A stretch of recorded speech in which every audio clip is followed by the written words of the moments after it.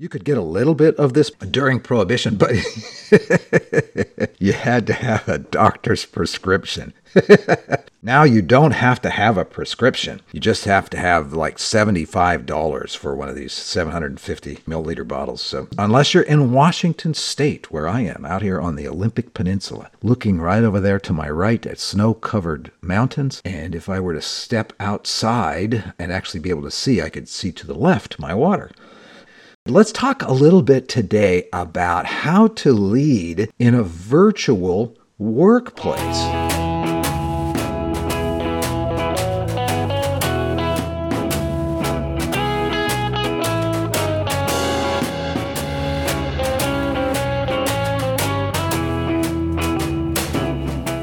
Hi, I'm Dee Hicks, and welcome to the School of Leadership, leveraged lessons from high-impact leaders. For the past 30 years, I've researched the disciplines, habits, mental models, and assumptions of the most effective leaders. This podcast takes what I've learned from over 2,000 of these influencers and distills it into practical tools and tips you can use immediately. So let's get started.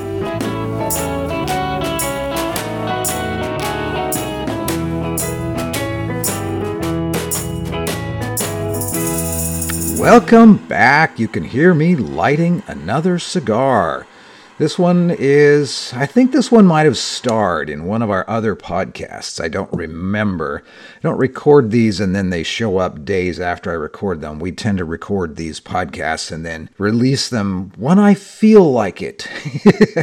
Now, there is some rhyme and reason behind when they're released, but this cigar, I'm sure, showed up in one of our other ones. It's the Nuance Premium Triple Smoked. I think that's what the name of it is called. I took the band off. Are you a person when you smoke cigars? Do you take the band off of the cigar before you smoke it? Or do you leave it on all the way to the end and then take it off? I tend to take them off because I think, especially with cigars like this one, it's a very beautiful cigar. Take the band off, and some of them come off really easily and some of them don't. But I like to take the band off of cigars and just look at the cigar itself without the band. So I believe this one is called the Nub Nuance or something like that. It showed up again in one of our other podcasts. Let me lean over here and see if I can find the band. There it is. There it is. Okay, it's a Nub Nuance Triple Roast 460 because it's a 60 ring cigar and it's 4 inches long and it's got a nice dark Sumatran wrapper on it and it's full of Dominican delight on the inside. I used to call these little nub cigars dog walkers because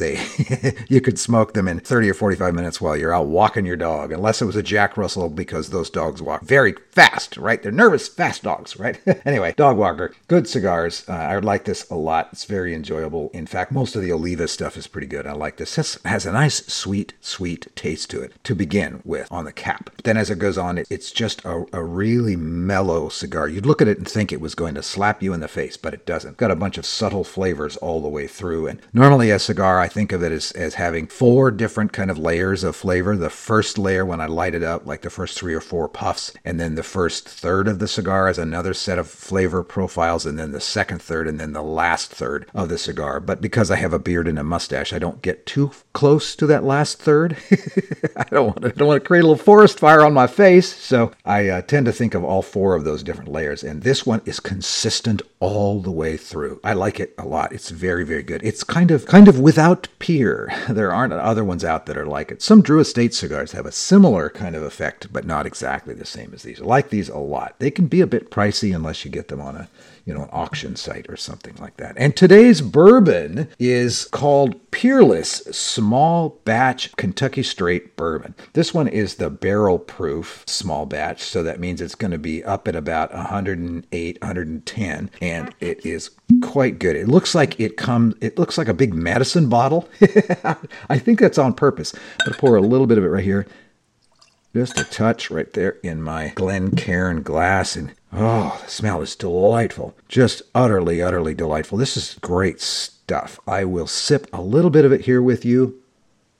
Oh, so I typically pour about, maybe a tablespoon, maybe it's half a shot or less than half a shot of bourbon in the bottom of a glass like this Glencairn glass. These ones that are shaped like Aladdin's lamp almost, but just to get the taste of it, just to really enjoy it. I don't drink much of it. I drink often, but not very much. So I might have a bourbon every other day or something like that, and it might not even be a full shot. Because really good bourbon, to me, really good bourbon is just to taste. I don't want to fall down and get slobbery drunk. My goodness, my personality is obnoxious enough as it is. But anyway, that's the Peerless. It's good stuff. All the reviews of it were pretty good, so I got a bottle of it a few months back. It's now, I might have purchased this 6 or 8 months ago. I should write on these bottles when I purchase them, because I keep them for quite a bit of time. If they're really good, although I might go back and get a second and have a backup for it. But this Peerless brand has been around for a long time, but not active for a long time. It was started in the late 1800s, maybe 1880 or 1890 or something like that. And it was based in Kentucky, I think Henderson, Kentucky, where a lot of places were. During the Prohibition, of course, it destroyed that company and it went under. In fact, you could get a little bit of this Peerless during Prohibition, but you had to have a doctor's prescription. So I think that's why it looks like this. I don't know. It's supposed to look like a barrel or a small barrel, or if it's supposed to look like something out of the medicine chest from the 1900s. Now you don't have to have a prescription.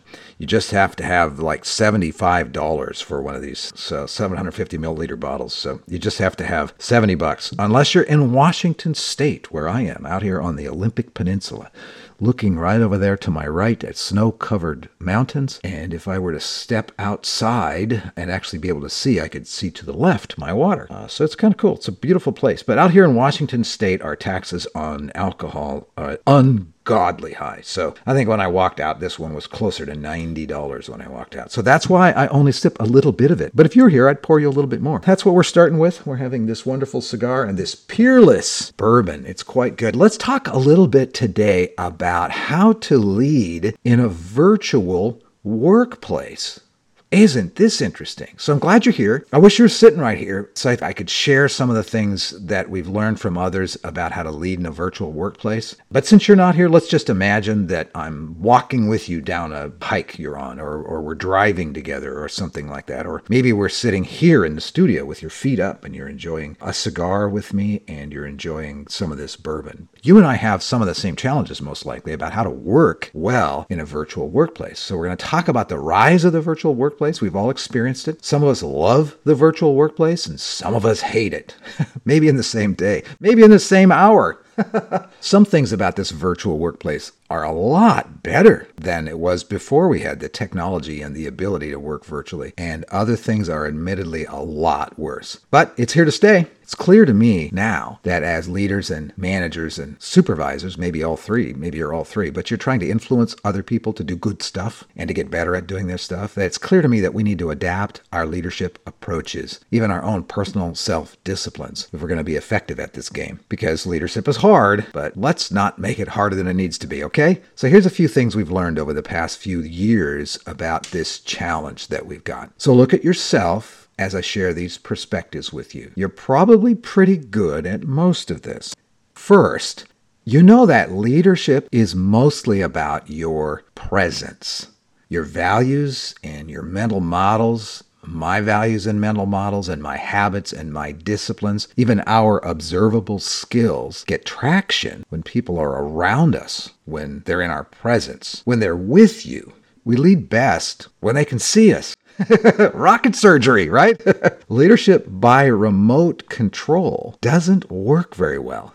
Here's the second thought. We know that the virtual workplace is easier for introverts than for extroverts. You remember the basic definition of the difference between the two. An extrovert is somebody who gets charged up by being around the outer world of ideas and people and activity. It fills their battery. And an introvert is somebody who tends to need to go away in the quietness of their own thoughts, and maybe even away from outer world of activity, and to think and to ponder some things, kind of to be alone, even if they're in a crowd. They need to go in that kind of environment, get away from things in order to charge their battery. And it has nothing to do with whether we like people or don't like people. It just has to do with what charges our battery and what drains us, right? So we know that the virtual workplace is easier for introverts than for extroverts. Most virtual workplace environments are where people are working largely alone, except they might be interacting in a digital way with people. We also know that it's easier to accomplish deep work in a virtual workplace than it is to accomplish shallow work. That's an idea, of course, that comes from Cal Newport, who wrote a book called Deep Work, which I've recommended many times on this podcast and on our videos over on the Hilt Academy on YouTube, where you can see this kind of stuff being talked about with me in my Pendleton shirts and a glass of bourbon in front of me. But podcasts, I know, they work better for when you're moving around or traveling or driving or that sort of thing. So that's why we do both podcasts and videos. But I've recommended Cal Newport's work before. In it, he talks about the different kind of work that we do. Deep work and shallow work. It sounds just exactly what it is, right? Shallow work is stuff you can do and get interrupted and finish fairly quickly and move through. It's like your to-do list or your tasks or that sort of thing. And if you're interrupted, you can get right back to it and not really have lost your place. Deep work, on the other hand, is work that requires judgment and concentration and a lot of discipline to get into the deep work. And we tend to dive into it and swim down into it for a while. And then if we're interrupted, it is hard for us to get back to it. And we need to have both of those. As a leader, you need to make decisions and get stuff done, but you also need to have very good judgment to look at the future and help think through complex problems and challenges. So deep work is easier to do in virtual environments.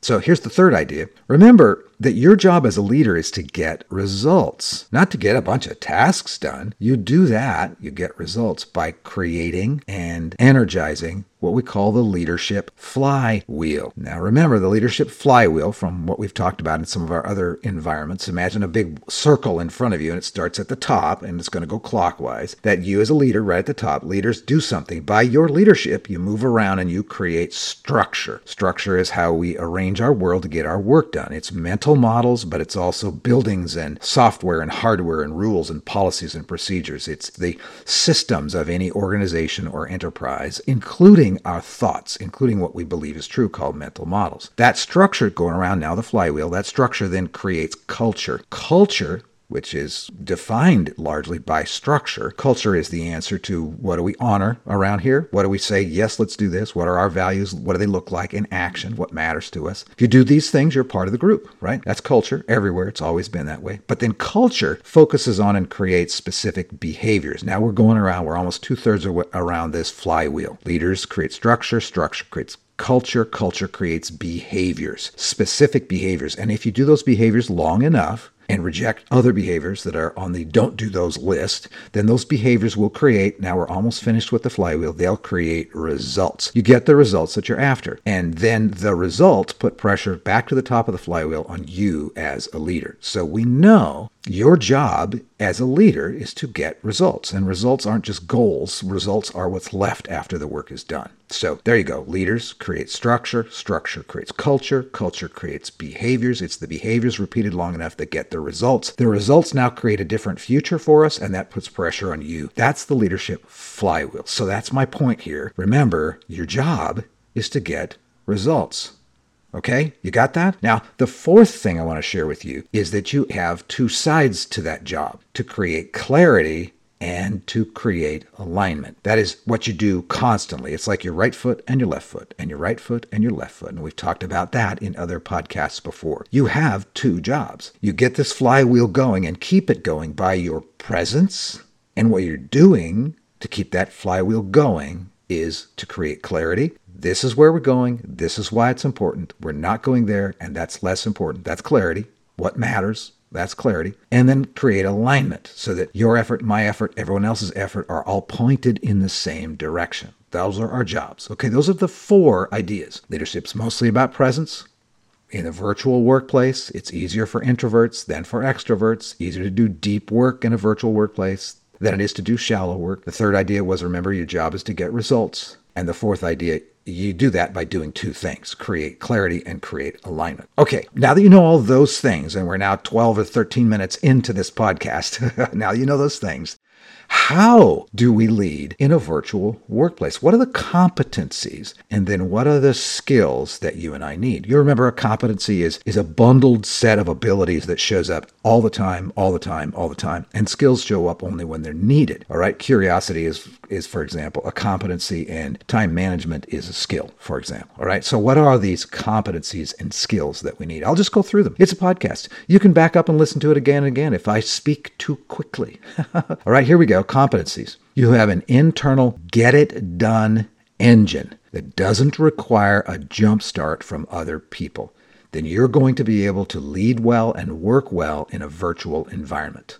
And then you are mentally disciplined so that you focus on what matters and you're not easily distracted. That's your second competency. Here's your third one. You have emotional disciplines so that you're not easily discouraged and you're not drawn into drama. You don't absorb the emotional contagion of negative people around you. You've got emotional disciplines. Here's the next one, the fourth competency. You have got physical disciplines. So you are physically energetic and healthy. It is surprising how exhausting it can be and how hard on the body it can be to work in a virtual environment. Here's the next competency. You have a strength-based mindset. You always look for what's working and you go with that. You don't focus on what's broken or what's wrong with yourself or with a program or an idea or a company or another person and pet the fur off of that thing that's wrong, right? You don't do that. You'll notice it, but you pivot quickly to strengths and you build on strengths. And here's your last of these 6 competencies. You have a vivid and creative imagination. Leaders without imagination tend to just be managers. Management is a skill set that makes sure that we are efficient and effective after we've been pointed in a direction. Leadership is about imagining the direction in which we're going to be pointing.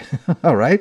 All right, those are competencies. Here are some skills that you and I need to have if we're going to work well and lead well in a virtual environment. Number 1, ruthlessly eliminate hurry. This might be a surprise to you, but the virtual workplace does not save time, except in one case, travel. Right? To click a couple of keystrokes, I can go from Seattle to Orlando like that, but I haven't actually traveled to Orlando. So I can connect with somebody in Florida with a few keystrokes in a few seconds if they're available. But I can't get there in a few seconds, no matter how fast my airplane is. I can't. So you get that. But when it comes to time, it only saves time when it comes to travel, but not any other way. In fact, we have to slow down when we're in a virtual environment for a whole bunch of reasons. When I'm interacting with somebody virtually, I have to slow down. I have to ruthlessly eliminate hurry. By the way, sidebar, I highly recommend you do that in your entire life. Ruthlessly eliminate hurry. Hurry is destructive to the soul and it compromises your judgment as a leader, saps the joy out of you. All right, here's the second skill. Connect first, then go to content. Connect first, then go to content. This is important. That is, in a virtual environment, when I connect with somebody, I want to know what were they just working on? What was their weekend like? What was the last 20 minutes of their day before they hopped on the phone? What are they going to do afterwards? This doesn't take very long. You don't have to hurry through it, but it only takes a moment or 2 or 3 to really kind of get into the world in which a person is now living. It's very important. You would do that naturally if you were in a literal work environment where I'm face to face with you. I would overhear it. I would notice the look on your face. I would see your messed up desk or the workspace around you, or I would see your dented car. I'd see all that stuff, and so I'd get a bit of a context with you. But we have to force that. We have to discipline ourselves to have that when we're in a virtual environment. Here's the third skill. Focus. Focus, focus, focus. Eliminate distractions when you're in a virtual work environment. There are so many of them, and it makes it extremely difficult. So make your workplace as simple as possible. And then when you're communicating with somebody in a virtual work environment,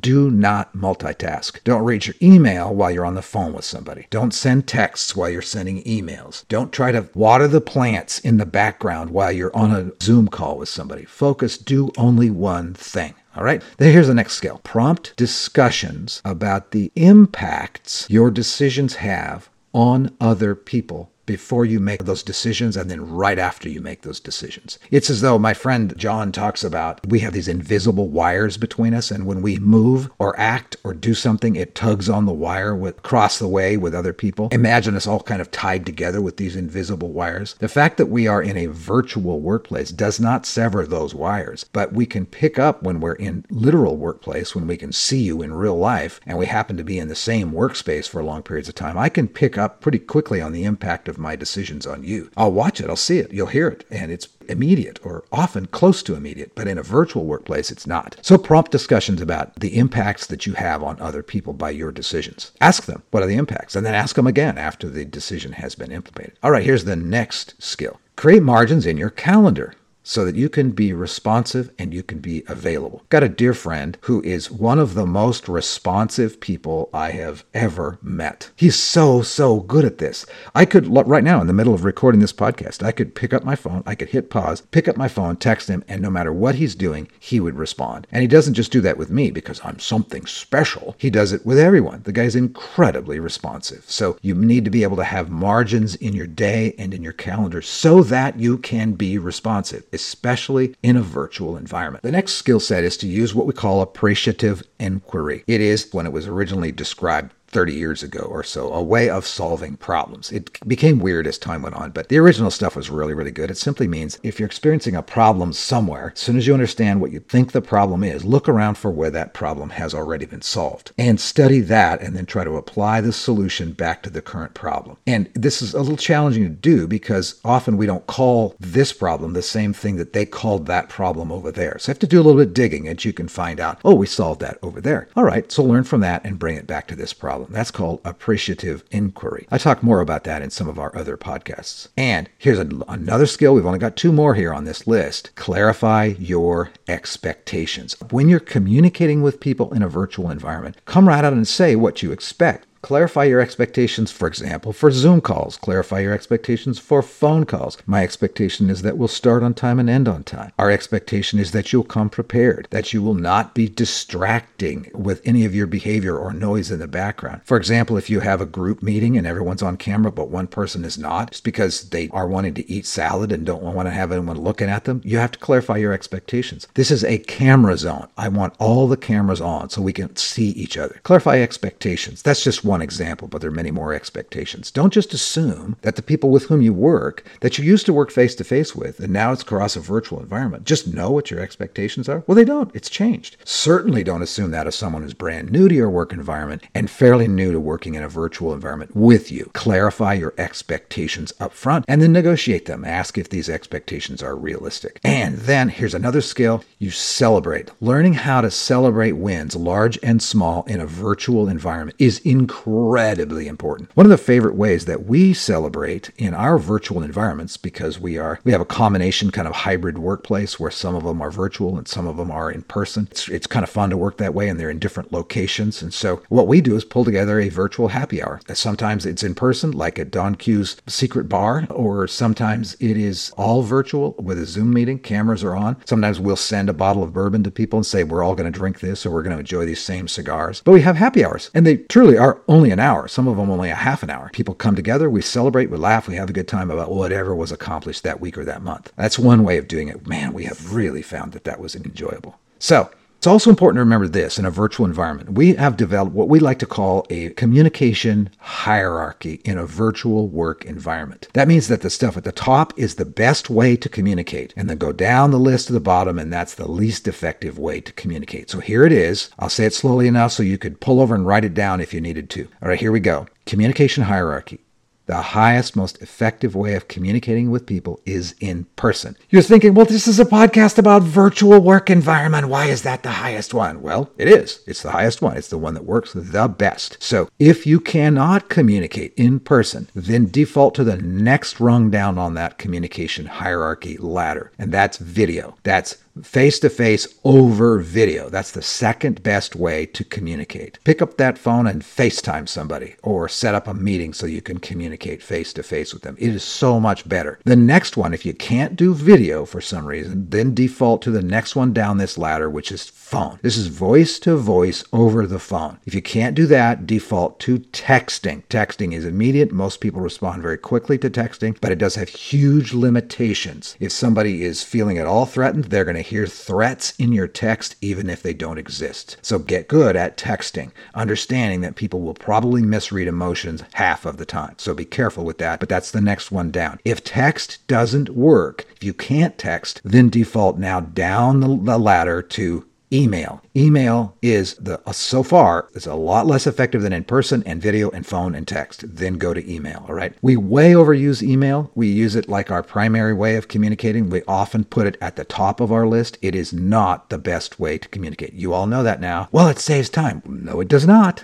There's some interesting research done by a sociologist and organizational development in New Zealand and found out that email takes about 3 times longer when you add up the amount of time that it took to write the email, read the email, send it, someone else to read it, understand it, send a partly understood response, back and forth and back and forth. It takes 3 times as long to communicate an email with a person than it does to call them on the phone and talk to them voice to voice. Wow, email. It does have its place. It's good to document large amounts of information that we can pull up later. It's good for that, but never use email as your first form of communication. It will make your work harder. Then you could go down, the next rung down on that communication hierarchy is what we call the memo. That's where you send out a bunch of information to everybody. If that doesn't work, that just, smoke signals, I guess, right? So in person, if that doesn't work, do video. If that doesn't work, then do phone calls. If that doesn't work, do text. If you can't do text, then do email. If you can't do an email, a memo will probably work. If you can't do a memo, well, then give up or do smoke signals. It's a lot different to lead in a virtual environment. Be careful not to make the mistake that just because it saves some time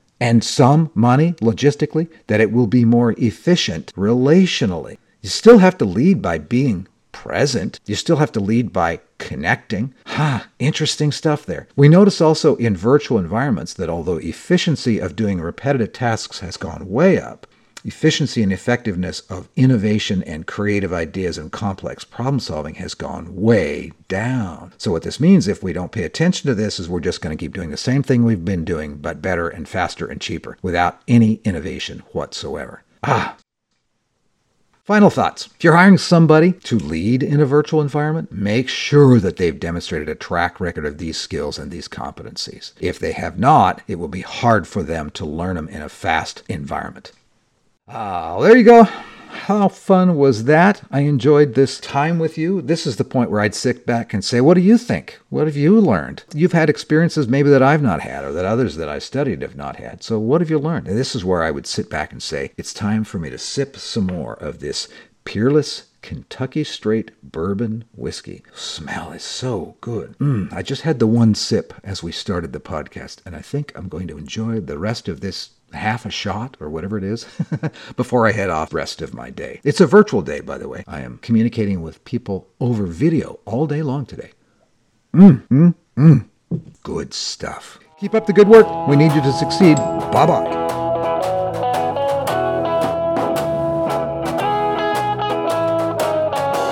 Thanks for joining me in today's School of Leadership. This podcast is part of the Archimedes Experiment, leveraged wisdom from the world's most effective leaders. If you're interested in more, go to my website, dhicks.com. Remember, my first name has only one E. Well, you'll find more short and helpful podcasts, books, and blog posts. If this was helpful, maybe even share it with some of your friends. Have a great day.